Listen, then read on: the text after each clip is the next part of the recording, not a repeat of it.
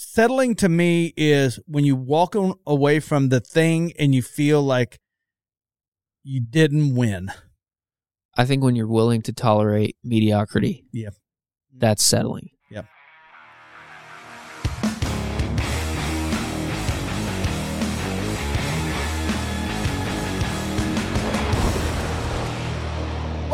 Welcome. Quit settling.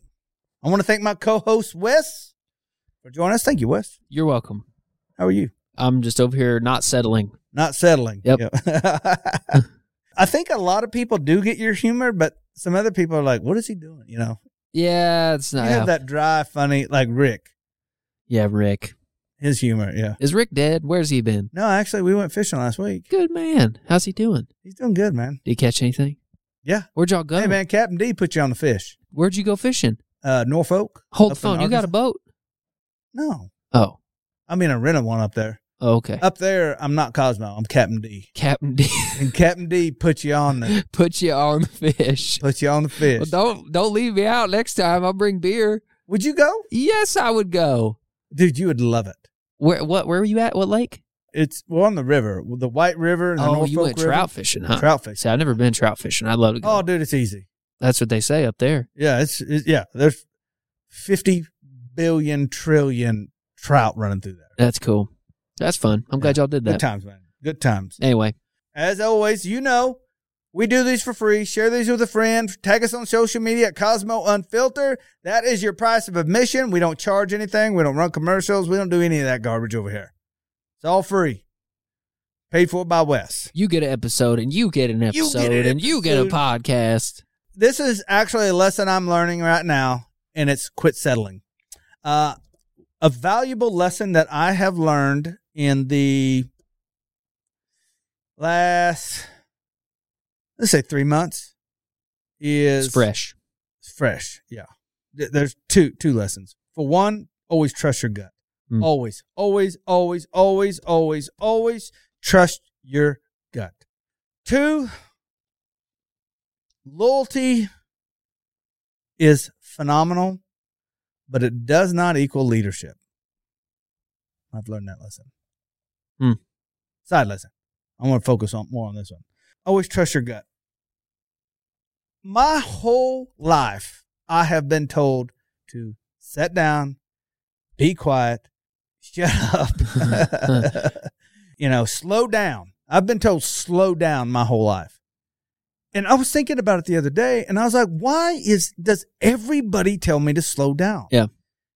Everybody does. Ed, Ed. Ed doesn't tell me to slow down. Ed's very, he can just look at me and he can say it when he's out. Like, hey, man, you need to slow down. He'll go, are you moving too fast?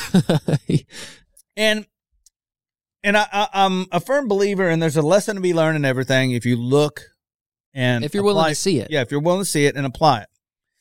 So I go, okay, do I need to slow down? Yeah, probably so, but I'm not going to slow down. So how do I do that?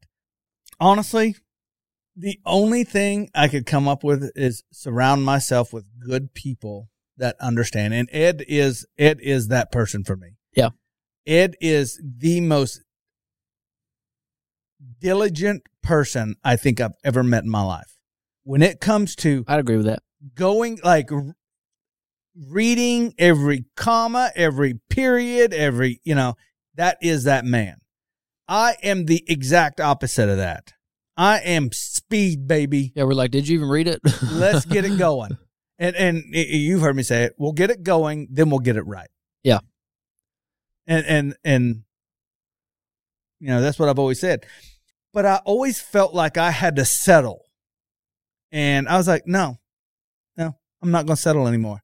There is a way that Ed can get what he wants and I can get what I want. We can go fast and we can be diligent. And we can both win.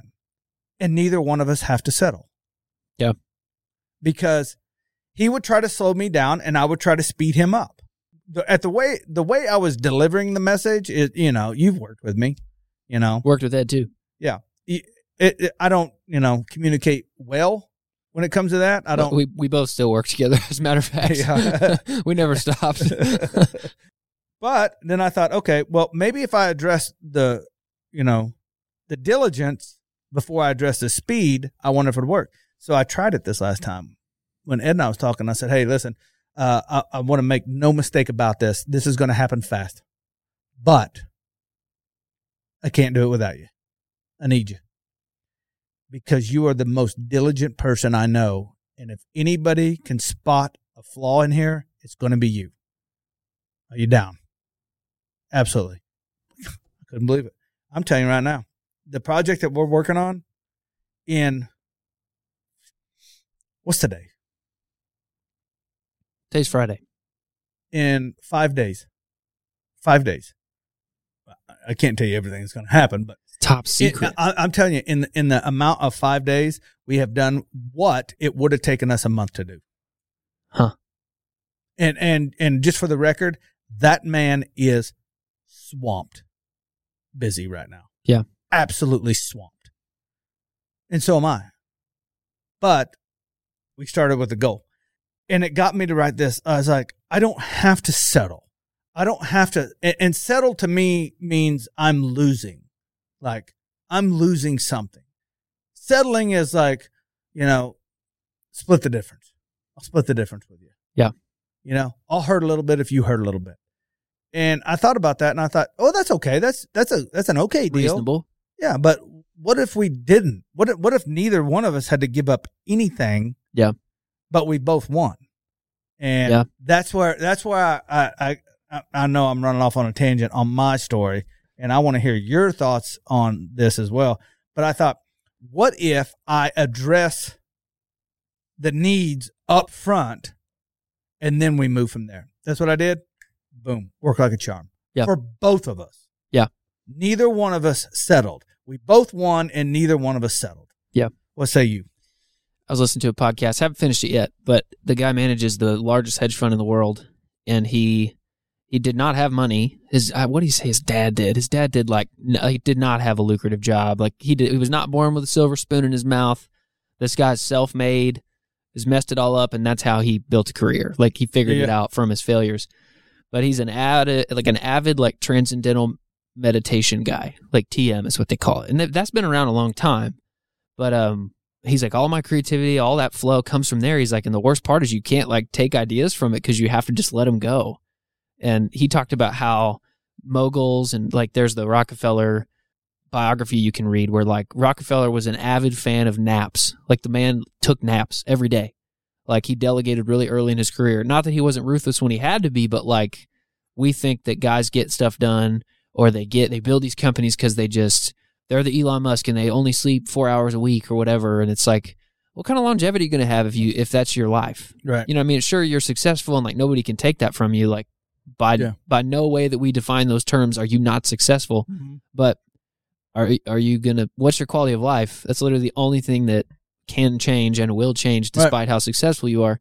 So do we use that to determine or how we define success? And I just thought it was ironic. The guy said in the podcast, man, if you can't figure out how to lead a team of people to all mutually benefit in and of themselves and with you and alongside you together, you don't, whatever you think you have, you don't. You have whatever your output is limited to. Yeah, very much so. And I think figuring out how to take people with you and again, you're telling me that you did this, you helped somebody, you communicated at a level that they needed, that they could understand, and now you both have a common goal and you're moving. And I think people think they can do that by force, and you just can't. And that's the way my generation was brought up. You'll do it because we said to do it. Yeah.